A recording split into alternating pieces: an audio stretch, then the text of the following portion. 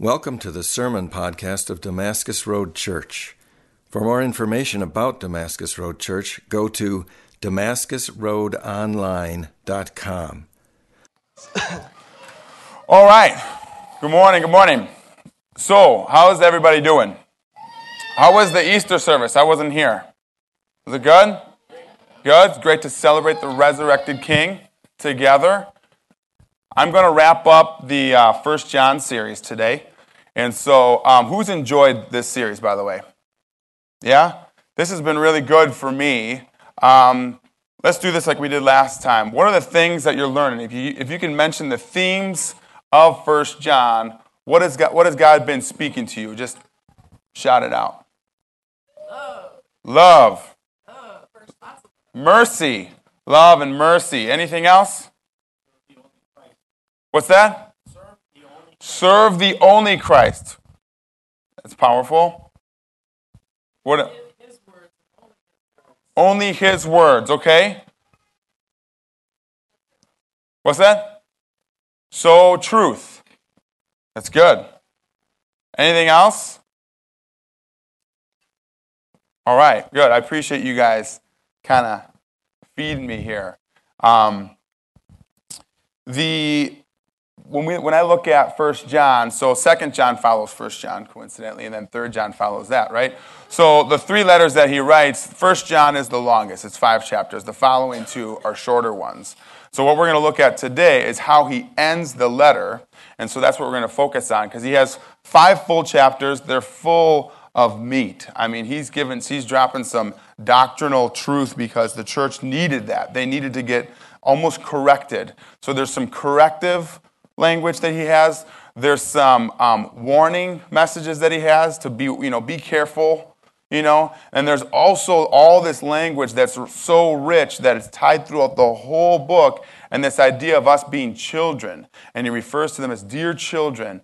And so the idea of being invited into God's family is really important. I know last time I spoke, I talked about the identity of us as sons and daughters of the King that weaves through. Thank you. That weaves through.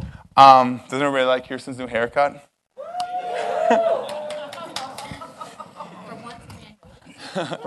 Yeah, right.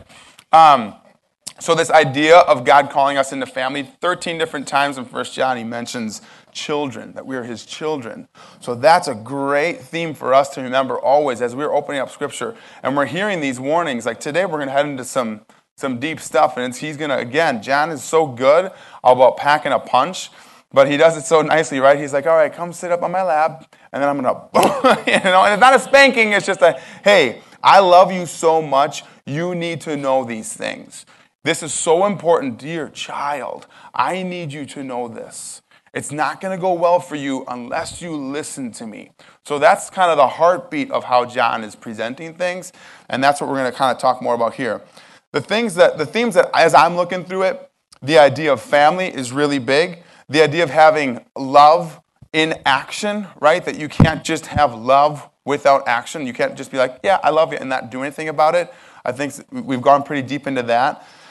The fact that we're children of the Father, I talked about that. And then also this theme that's not real crystal clear, but it's kind of the overarching theme, is that there's to be a distinction between us and the world. As he's calling the body to family and clarifying that we are God's children, there's a distinction then between how Christ's family looks and how the rest of the world operates. And I think that's really, really important for us to know that we are called to be a people for God, right? We're called to be part of his family, and we should look different than the world around us. So that was true then, and that's true now. And I think one of the dangers that we run is that we get so closely assimilated into culture that there's no distinction between how we live and how the rest of the world is living. So that's the call for us today, is that we would be a distinct people. All right, so that's just kind of the theme of 1 John. I'm going to pray for us, and then we're going to dive into today's text, okay? Father, thank you for this morning. Thank you for the opportunity to worship together and to be able to pray for our city and for the nations and for those who are afflicted. And God, what a great reminder take off all of our stuff and our distractions and to be able to think about other people and to intercede on their behalf, Lord. So right now, I ask that you would come and you would speak to us through your Spirit and through your word. As we read your word, I pray that you would be speaking. And I ask this in Jesus' name. Amen. Okay, so I'm going to read the text. If you have it, read along. Otherwise, it should be up here. Again, this is in the NIV because that's what I've been comfortable with. So we're going through 1 John 5, 13 through 21. And this is wrapping up 1 John. So I'm going to read. It's a chunk, but follow along. I write these things so that you who believe in the name of the Son of God, so that you may know that you have eternal life. This is the confidence we have in approaching God, that if we ask anything according to his will, he hears us. And if we know that he hears us, whatever we ask, we know that we have what we have asked for. If anyone sees his brother committing a sin that does not lead to death, he should pray, and God will give him life. I refer to those whose sin does not lead to death. There is a sin that leads to death, and I am not saying that he should pray about that. All wrongdoing is sin, and there is sin that does not lead to death. We know that anyone born of God does not continue to sin. The one who was born of God is safe, and the evil one cannot harm him. We know that we are children of God, and that the whole world is under the control of the evil one. We know also that the Son of God has come and has given us understanding, so that we may know him who is true. And we are in him who is true, even in his Son, Jesus Christ. He is the true God and eternal life. Dear children, keep yourselves from idols. I keep clicking for a reason. Should I just leave it? Is that bothering anybody? It may do that. Okay, so there's a lot there in that text, and anytime I start to look, it's because it's in my pocket. We'll see, hopefully that'll chill out a little bit. Anytime I start to look at the text, and you look months in advance about what you're going to preach about, and then you kind of start to pray over it.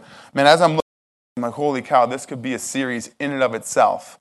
All of the stuff here that John is saying to us, we could focus on each one of these verses, and it could be a whole message to us. So I'm going to highlight some of these. I'm going to go deep into some of them, okay? Some of them we're going to have to go quicker through. But I would encourage you, as we're going through these series, as always, to be reading these and to be studying this and to be prayerful, right? And to be asking God to speak to you through his word, because he wants to speak to you, and that's how he speaks to you primarily, is through his word. So he starts out by saying, I write these things to you who believe. So he's kind of wrapping up the message. And then he ends with, where I'm going to start, he ends with, dear children, keep yourselves from idols, which is an interesting way to end this book when he's been talking about warnings, about just having right thinking, talking about having love in action, talking about family, talking about like not following the Antichrist, all these different things. And then he says, last thing, by the way, a lot of times the letters are written, hey, like go in peace, or there's like this admonishment. Here he says, keep yourselves from idols. Keep yourselves from idols. Now, when you hear the word idols, tell me, what do you think? What's the first thing that comes to your mind when you think of an idol? What's that? Anything. Anything that we put ahead of God. Anything else? A statue. We think of a statue, right? Yeah. Someone that you respect and follow. So American Idol, that show that just ended, right? Like, I think that's done now, right? Thank goodness. What's that? Yeah, I don't pay attention to that kind of stuff. But, like, I was just doing research so that I'd have a way to, make the message more palatable. No, so it's so funny. American Idol, we make this big deal about it. We even say American Idol, and everyone just everyone freaks out and votes and all that stuff. And then this person gets this career, and we all worship that person. And we joke about that, and it's just this, it's an idol. So it's language that we use, oh, he's my idol, or she's my idol, or this is our American Idol, and we think of it as a statue, But I think it's so interesting that John finishes with saying, keep yourself So I want to talk about this idea of idols and idolatry, and then we're going to dive in. So I can tell that we've been studying this because a lot of us have previously, maybe say 10 years ago, if you said, when you first think of an idol, my first thought would be a statue. I would think, oh, that's, like when I lived in Mexico, there was all these little statues that people would pray to, and there'd be there's different, you think of false religions, or you think of religions that are not here that we're really familiar with, and you think of worshiping idols, or you think of in the Old Testament where they built that golden calf, right? And you think of the statue like that and something that they were physically bowing down to. In my mind, when I think of an idol, that's what I picture, right? But an idol is kind of like what a lot of you said. Anything that you put in a position above Christ or above God, that can take up your affection, that can occupy your imagination, that can make you excited, makes you angry, all these different things, and they're really not the gospel. They're really not what Jesus cares most about. They're really not having a kingdom implication. They're not having an eternal effect. They're just stuff that we really gravitate towards, right? Like anything can be an idol. I want to read something by Tim Keller, because Tim Keller he has written a lot of really great things about idolatry. So here's what Tim about idols. One of the many things he says. Idolatry is making a good aspect of creation, marriage, mountains, business, and so on, into the ultimate source of security, identity, and power. And so false gods are a thorn. When we make something into an idol, it continually makes us miserable. If we fall short of it, or if we might fall short of it, it robs us of our joy. If our children are our false gods or our idols, lives are troubled, we will lose our joy. And even when their lives might become troubled, which is all the time, we will worry and lose our joy. So what Tim Keller is saying is anything that can occupy our imagination, any of these things that could be good, right? Good things that we raise to be the ultimate thing, like if only I had a better job, or if only I had, more money, or, all these anything that we start to think like that we start to occupy, ends up becoming, this isn't going to be a whole message about idolatry, but I just want to talk about this because John ends with it. Anything that we can think about so much that it would keep us from focusing on Christ can become an idol. So I want you to be thinking about the things that occupy your mind mostly. What are the things that you think about? What are the things that you spend your money on? What are the things that you spend your time on? What are your go-tos when you are sad? What are the go-to things when you're excited? What are all those? How do they occupy your imagination? I think those things can become your idols or your saviors, the things that if they were removed, you'd be happy. Or if you had more of, you'd have joy. And I like that Keller talks about how good things can become idols, right? Like your family, like, oh man, if the worst thing that would ever happen to me is something would happen to my kids, I just got to make sure that they're super safe, and I got to build all this protection so that nothing happens to my kids, and that's all you care about, which I do personally, because I have 6 kids, and that matters to me, and I got to be careful sometimes, like, well, who are you mostly trusting for their security with? Are you trusting for your own ability to provide them security, or are you trusting the Heavenly Father, right? And the thing is, when we're focusing on our idols, when we're focusing on things that can be a distraction to us, we're not trusting the Father, and we're not able to take risk. We're not able to have faith in who God's already called us to be and to walk in what He's called us to do, and we don't take the risk of going confidently before the Father and saying, what would you have me do with my life? What would you have me do with this week? What would you have me do in this season? And we don't ask those questions because we're so stuck on protecting that which we don't want to fall apart. Does that make sense? So how do we keep ourselves from idols then? That's the last thing that John says. How do we keep ourselves from idols? We don't want to get stuck in wrong thinking. We don't want to get stuck down 5-10 years down the road. We're like, oh my gosh, how did I end up here? I was so focused on protecting my life that I didn't do anything for the kingdom. That would be a terrible, terrible travesty, right? To find out, oh my gosh, I haven't really spent my life well. So how do we keep ourselves from idols? John says, keep yourselves from idols. How do you do that?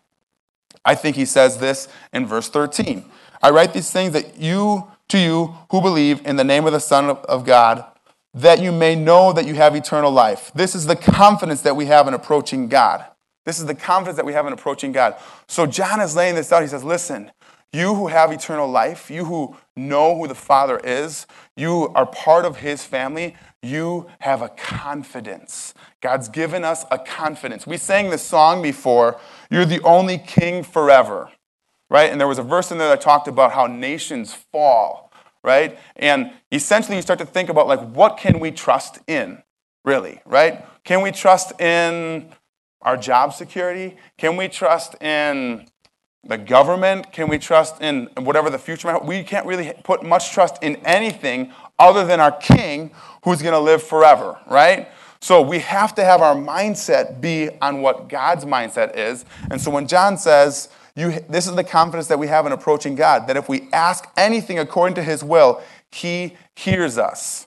So we need to have our minds so focused on Christ that we know we have confidence that we can go to him and ask for anything according to his will, right?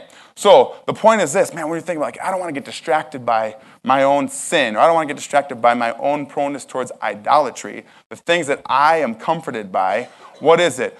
Go to the Father in confidence. You are his family. You're part of his family. Come to him. We have this confidence. I keep saying that because here's the thing. Nothing else will provide us confidence. But the fact that we're sinners saved by grace and we're part of God's family, that should give us this confidence to walk out the life that God's called us to, knowing that he's given us an eternal purpose. That's powerful. Amen? That's really powerful. I need a drink here.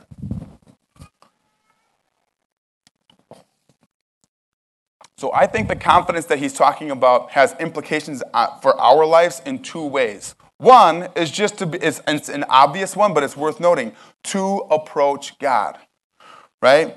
To approach God. God is a holy, holy God, and he's all-powerful, but he desires relationship with us, okay? He wants us to be reminded that we're part of his family. That's why he refers to us as his children.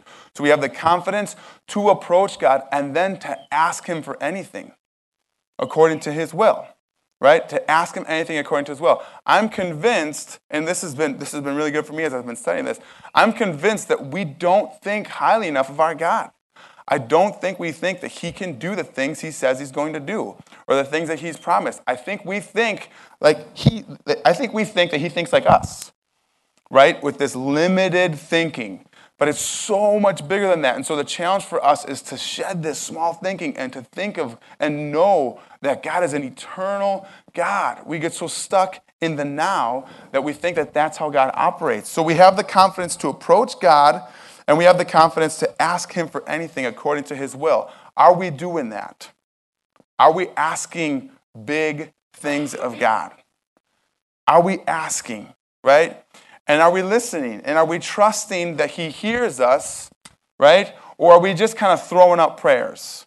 You know, like today, as Michael was leading this the worship set this morning, were any of you uncomfortable with how long it was taking? You're good with that? Okay, that's good. I'm sitting here in the back and I'm just like, this is new for us, right? And we're praying for other things, and we're like, I was wondering if people were like, man, can we just get on with the worship? Right? It was good, right? It was really good. And I thought it was really powerful, but I was wondering, like, okay, this is a real thing. When we can corporately, as a body, come together and pray for our government and pray for our city and ask according to his will, do you think God wants to see Madison change for Christ? Amen. Do you think he wants to see all of the brokenness that we are experiencing? Do you think he wants to see that redeemed? Yes. Yes, so we need to pray for those things. That is his will, that all men would come to know him. So we need to do that. We need to pray with big prayers, and we need to have lives that are big lives that live as if we've been redeemed and we have an eternal value.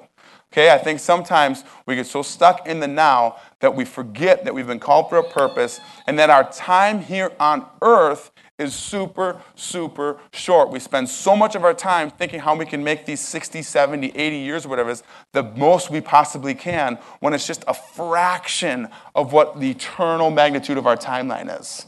All right, so we need to be reminded of that. What we do now has eternal implications. So how we live each day matters, right? This is a challenge for me because I'm getting stuck and just the routine and the rhythm. I'm not very routine or scheduled, but the rhythm of just like go, go, go, go, go, go, go, go, go, and not stopping and focusing and being like, God, how am I living right now? How am I living? How long has it been since I've stopped and been like, have I prayed anything according to your will? What about my family, who I pray for, who doesn't know Jesus? I'm speaking for real. Like, how much do I ask God that he would change their lives and that they would come to know him? I think most times when I pray, I don't think God can save them. Otherwise, I'd live differently and I'd pray more. And I know it's not my responsibility. I'm not doing that on me, right? I know God is sovereign, but I don't think I believe him. I think I mostly just be like, yeah, every once in a while I'll pray. Or every once in a while I'll do something. But if I really believed that eternity was what mattered and that this life matters for nothing, I would live my life differently. I would pray more fervently. I don't believe it. I challenge you guys. I don't think you guys believe it either. I don't think you believe that eternity is what we're living for. I think you think, like I do, that we need to get as much out of this life as we can. It's a joke. It's a joke. Here's the deal. God's given us so much. And we get so stuck on all these small, petty things. The things that I get angry about are embarrassing. They're embarrassing. Someone cuts me off. This week, another story about my backyard. There was a rugby game going on. There's a rugby game going on in my backyard. And it happens like 4 times a year. Big deal. And I got home from work, and there's this big, huge white SUV sitting out in the park off the road. Like off the bike path, like in the park. I'm just like, who does that guy think he is, And I'm like, I'm going to go tell this guy off, So I walk up and I knock on the window. I'm such a terrible person. That's what I keep telling you guys. Here's the thing. There's only thing we can trust in is Jesus Christ. Amen? Because we're all garbage otherwise, right? Thank God for the grace that he gives us. Amen? I walk up to this guy. I knock on the window. I'm just like, hey, man, you can't park here. He's like, we're not moving. I'm like, oh, really? I kid you not. It was just like, I think he must have known I was preaching this week. I was like, hey, man, okay. I guess you've established your position. I'm getting all fired up. I'm like, it's not worth it. It's not worth it. Big deal. He's not hurting anybody. He's like, we're not hurting anybody. I'm like, I know. But you're kind of like, my pride's hurt, and I'm just kind of annoyed that you drove out here in the middle of the park, And I so badly wanted to tell this dude off, but the only reason I didn't, honestly, is because I was afraid of him. I was like, man, this dude's a big dude, and I'm like, I'm a big dude, but I'm a softie. And I'm like, oh my gosh, this guy, he just saw me walk out of my house and walk over to him and talk to him. He's going to be like, oh, really, little boy? Wait till you're at home in bed, pal. I know you don't lock your doors. I'm just like, so I get all fired up again. I'm just like, I'm talking to Kirsten about it. I'm like, man, then I get convicted by the Spirit. Why do I get mad about that? This guy needs Jesus. This guy needs Jesus. Why do I get mad about that? And I literally came in, I'm like, man, I want to pick a fight with this guy, even though I want to. But is my testimony, my Christian testimony, is it worth more than me just being like, hey, listen, man, I'm going to tell you off. Man, and then, hey, by the way, but if you have a minute to talk about Jesus, let me talk to you about how important he is to you. You'd be like, what? You know what I mean? So here's the, it's convicting to me. I share these things with you. This is not in my notes, but I share these things with you because I'm like, listen, we're family, we're a body. We need to do this together well, right? Like, we need to realize that our hearts, we're prone towards deviating pretty quickly away from the gospel. That's why we remind ourselves every single week. And we need each other so badly. And we need to walk in the confidence of who we are and approach the throne room with confidence and say, hey, you know what? I messed up again. Like, my heart is wicked. You know what I wanted with that dude? And I wanted him to be like, oh, you know what? You're right. Let me leave right now. I'm so thankful that you came out here in your jogging pants and hoodie and reminded me that I can't park at the park. There goes that relationship, right? And I'm thinking, well, I don't care. I'll never see that guy again. It's so terrible. That's how we think all the time, right? But if we're thinking with this eternal mindset that God saved us to, right? I'm still on the first verse, oh boy. That you have eternal life is that he says. John says you have eternal life as a reminder. That's going to help us not get caught up in idolatry. To think eternally, to have this eternal mindset, Okay? So that's the point I wanted to make on that one. And then he gets into this whole part, if anyone sees his brother commit a sin that does not lead to death. That's the part we're going to have to spend some time on some other time. Okay? That's really deep, but let me just go over this with you. He's talking about how there's sin that leads to death and there's sin that doesn't lead to death. Right? And part of the teaching team, we're talking about this kind of stuff, and I talked to some of the guys I studied and researched, and I'm just thinking, God, what are you saying here? Because this seems, to me, all sin leads to death. Right? Here's the point, and maybe we can study this in the future. There's unrepentant, habitual sin where you're just like, I want nothing to do with you. That leads to death, right? The sin that does not lead to death is the kind that's like, Chris, I know you messed up, or you rather point at me, hey, I know you messed up. Like, you intercede and you pray for me, right? And then we can, as a community, intercede for each other so that we're not walking in our sinful behavior, knowing that we're prone towards it. That's the kind of stuff I think that John's talking about. And the stuff that you can pray for, that God would give him life, is the stuff that you repent for. Okay? We see people who are walking in habitual, hard-hearted, unrepentant sin towards God. I think that's what he's referring to is when he's saying that leads to death. Okay? So I think I would be doing a poor job if I didn't talk about that. But for right now, that's what I just wanted to go over. And the fact that we as a community would intercede for each other, I think, is super important. Then he goes into this thing where he talks about, in verse 19, we know that we are children of God and that the whole world is under the control of the evil one. Pay attention to that. We know, John's saying, we know what? We know that we are children of God. Again, the reminder. We know that we are the children of God.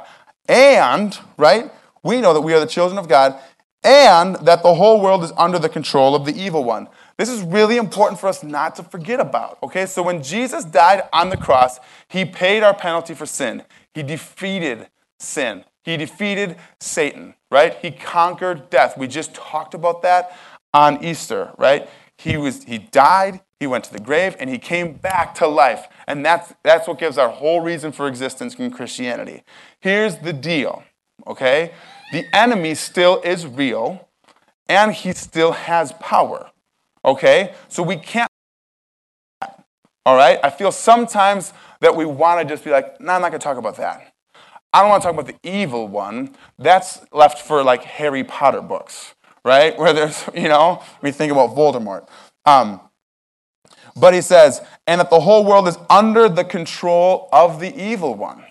We need to be aware of that. So when I'm talking about there being a distinction between how we live and how the world lives, any power source or any influence that's absent of Holy Spirit, like of the Holy Spirit in that person's life, is only going to be prone towards having what? What's the alternative? The powers of the world, the powers of the earth. And who has power there? The evil one does. So we need to be aware that there are spiritual strongholds, and that there is a reality of evil, and that the enemy has power. Now, does he have power? We're sealed with the Holy Spirit, right? But he can still mess with our lives if we give him opportunity to. Right? So we need to be aware of this, that we're prone towards there's a whole lot we can talk about this, but for example, that silly example of me wanting to approach that guy, I wanted to harm him. I wanted him to be humbled, I wanted him to drive away, and when he got in my face, literally, he's like, we're not going anywhere, so you can just walk away. I wasn't like, oh, I want to bless you. I was like, no, I want to punch you. You know what I mean? That's evil. Okay? That's evil. That my heart is evil in that. That's a silly example, but that's a real one too, right? So when we start to look at the information here and the influence in our city, and we start to look at the antagonism towards Christ, towards the gospel that is real, that's coming from the evil one, right? And the enemy wants no more to have Christians forget about the fact that he has influence and just say, oh, that doesn't happen anymore.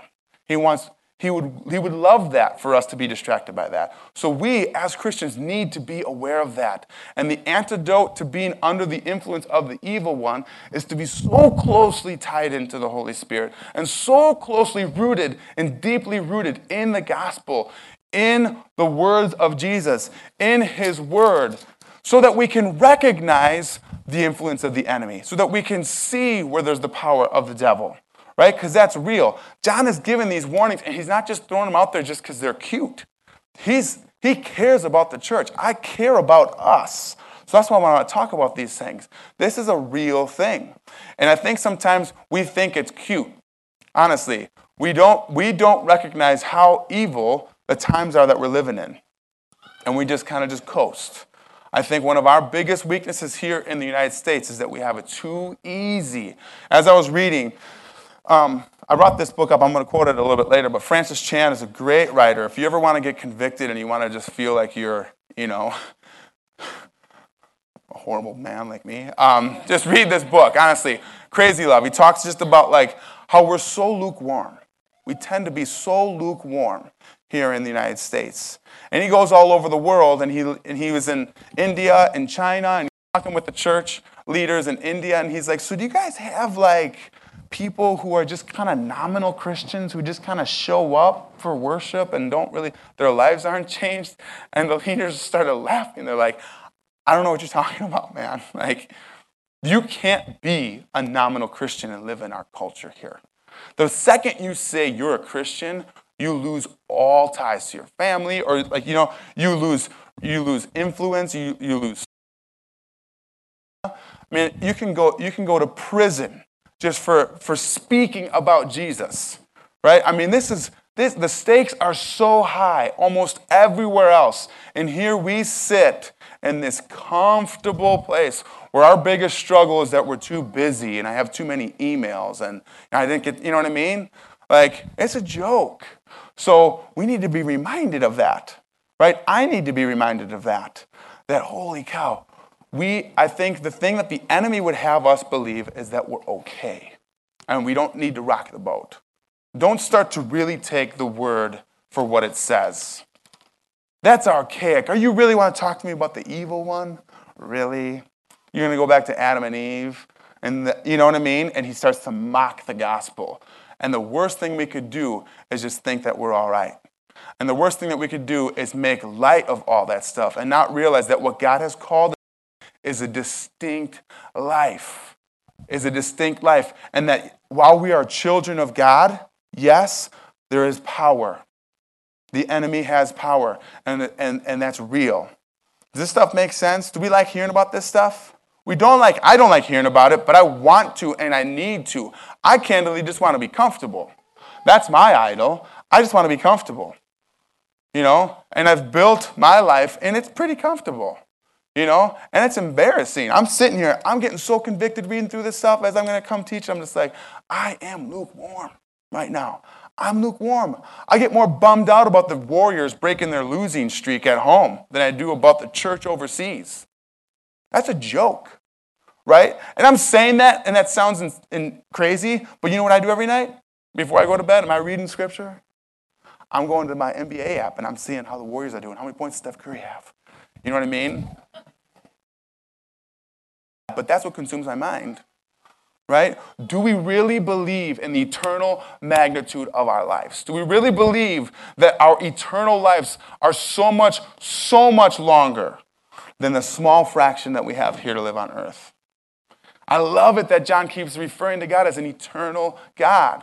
He will live on forever, and he's called us into his family. I love talking about being part of the family of God because I want a good and loving Father to love me. And I get reminded, it's not just for now. That's for all of eternity. When he adopts us into family, it's not just for now. It's for all of eternity. We can't even wrap our minds around that. But if we started to, we'd start to get angry about different things. We'd start to have our hearts get broken about different things. When we think about the suffering church, when we think about if someone makes a claim about Jesus, they could lose their life. Not your place in line at Starbucks that we get mad about. Like, what? That guy cut in front of me. You know what I mean? It's powerful, right? I mean, oh man, so we think here and we think, okay, God, so what? So now what? You have my attention, hopefully. So now what? What do we do with this?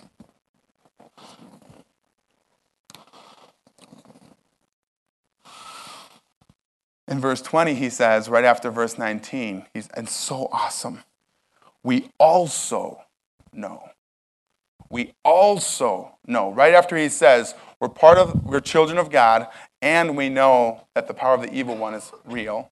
And then he says in verse 20, we also know that the Son of God has come and has given us understanding so that we may know him who is true. So John says, here's the deal. You're children of God. The evil one is real. We know that. We also know Jesus. And he points to Jesus. We also know this. And so that's the part there where I'm just like, okay, where's the hope here? Where's the hope? We also know that the Son of God has come and has given us understanding so that we may know him who is true. And we are in him who is true. That is what we need to hang on to and move forward with. We also know that Jesus has given you a purpose and he's given you a reason. I've been getting convicted about my kids. My kids are getting older. You know that there's some preachers and pastors in some of these foreign countries that are 15, 16, 17, and they're preaching, not only just preaching, but they're like the church planters. And Michael's 13. That's 3 years from now. I'm looking at my life and being like, oh man, what are we doing? I'm concerned about making sure that my kids, I want my kids to play sports. I played sports. I want them to play sports. Man, pray for your kids. Pray that God would speak to them, that he would use them, right? That we have to have our minds shifted and changed to think we have an eternal impact. He's called us for eternal purposes. And we won't get bent out of shape about things that don't matter all the time. That's why I tell you guys these dumb stories, because it happens to me all the time. I'm so prone towards deviating. But I want us as a body to thrive and to know who God is and to know that we are part of his family. And that's for eternity. And that each one of us, God has given us gifts. He's given you desires. He's given you inclination, and he wants to use those for his kingdom. It most likely will look boring, honestly. I just want to be real with my coworkers and talk to them and establish a relationship, not just for entertainment, but because I care about them. That's not super exciting, but that has kingdom implications. When I say that's not super exciting, I'm not saying it's like flash in the pan crazy. No, man, it's about getting involved in the people's lives around you and speaking truth to them and sharing your faith with them and talking about how God has changed your life. Hopefully your life is changed. Hopefully my life is changed. Amen?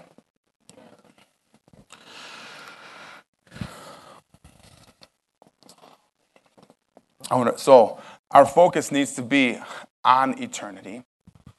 And you'll say, well, where are you getting this from? I'm talking about John saying that we have an eternal God. We have an eternal God. Colossians 3, 1 through 2. Put on the new self, if then you who've been raised with Christ. Seek the things that are above, where Christ is at the hand of God. Set your minds on things that are above, not on things that are of this earth. Set your minds on things above, not on things that are of this earth. Here's the deal. If we focus on earth, we run the risk of losing an eternal impact. If we focus on eternity, we have an eternal impact and we get the stuff here on earth. All right? But so many times we're so focused about the stuff here on earth that we lose an eternal perspective. But if we have an eternal perspective, we get it both. Because Jesus came and he lived a life and he was on earth and he hung out, right? And he went to party. He was accused of being a drunk. That only happens if you're hanging out at places where people are drinking, right? It's like, he was hanging out with people, right? He was living well with people and he was perfectly sinless. So that's our model. So we need to focus on eternity and set our minds on things that are above, not on things that are earth. That will keep us from letting our idolatry distract us from what God has called us to. We need to